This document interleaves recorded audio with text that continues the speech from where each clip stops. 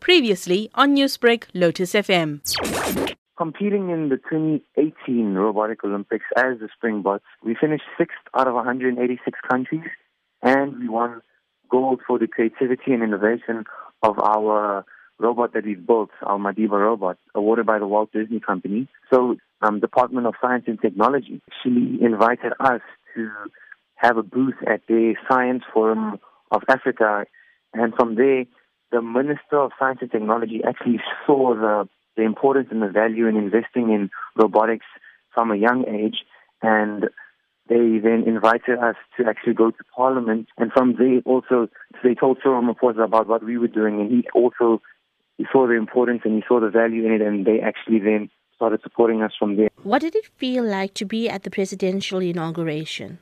Well, it was really incredible. I can't come up with the words to actually describe how it felt. You know, just like true patriotism of being there with all these people, all these dignitaries.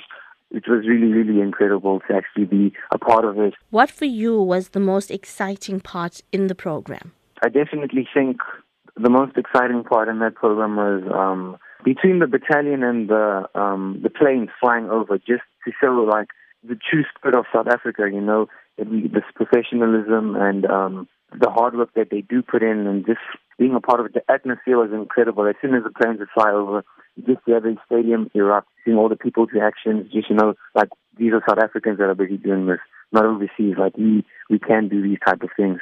So being 19 years old and with South Africa's democracy being 25 years old, what do you as a young person hope for in President CYRIL Ramaphosa's next term of office? Well, seeing how CYRIL Ramaphosa and the Minister of Science and Technology have actually been supporting us, and I just hope that he focuses on what he needs to do and focuses on empowering us and equipping us for the future so it can actually benefit the whole country.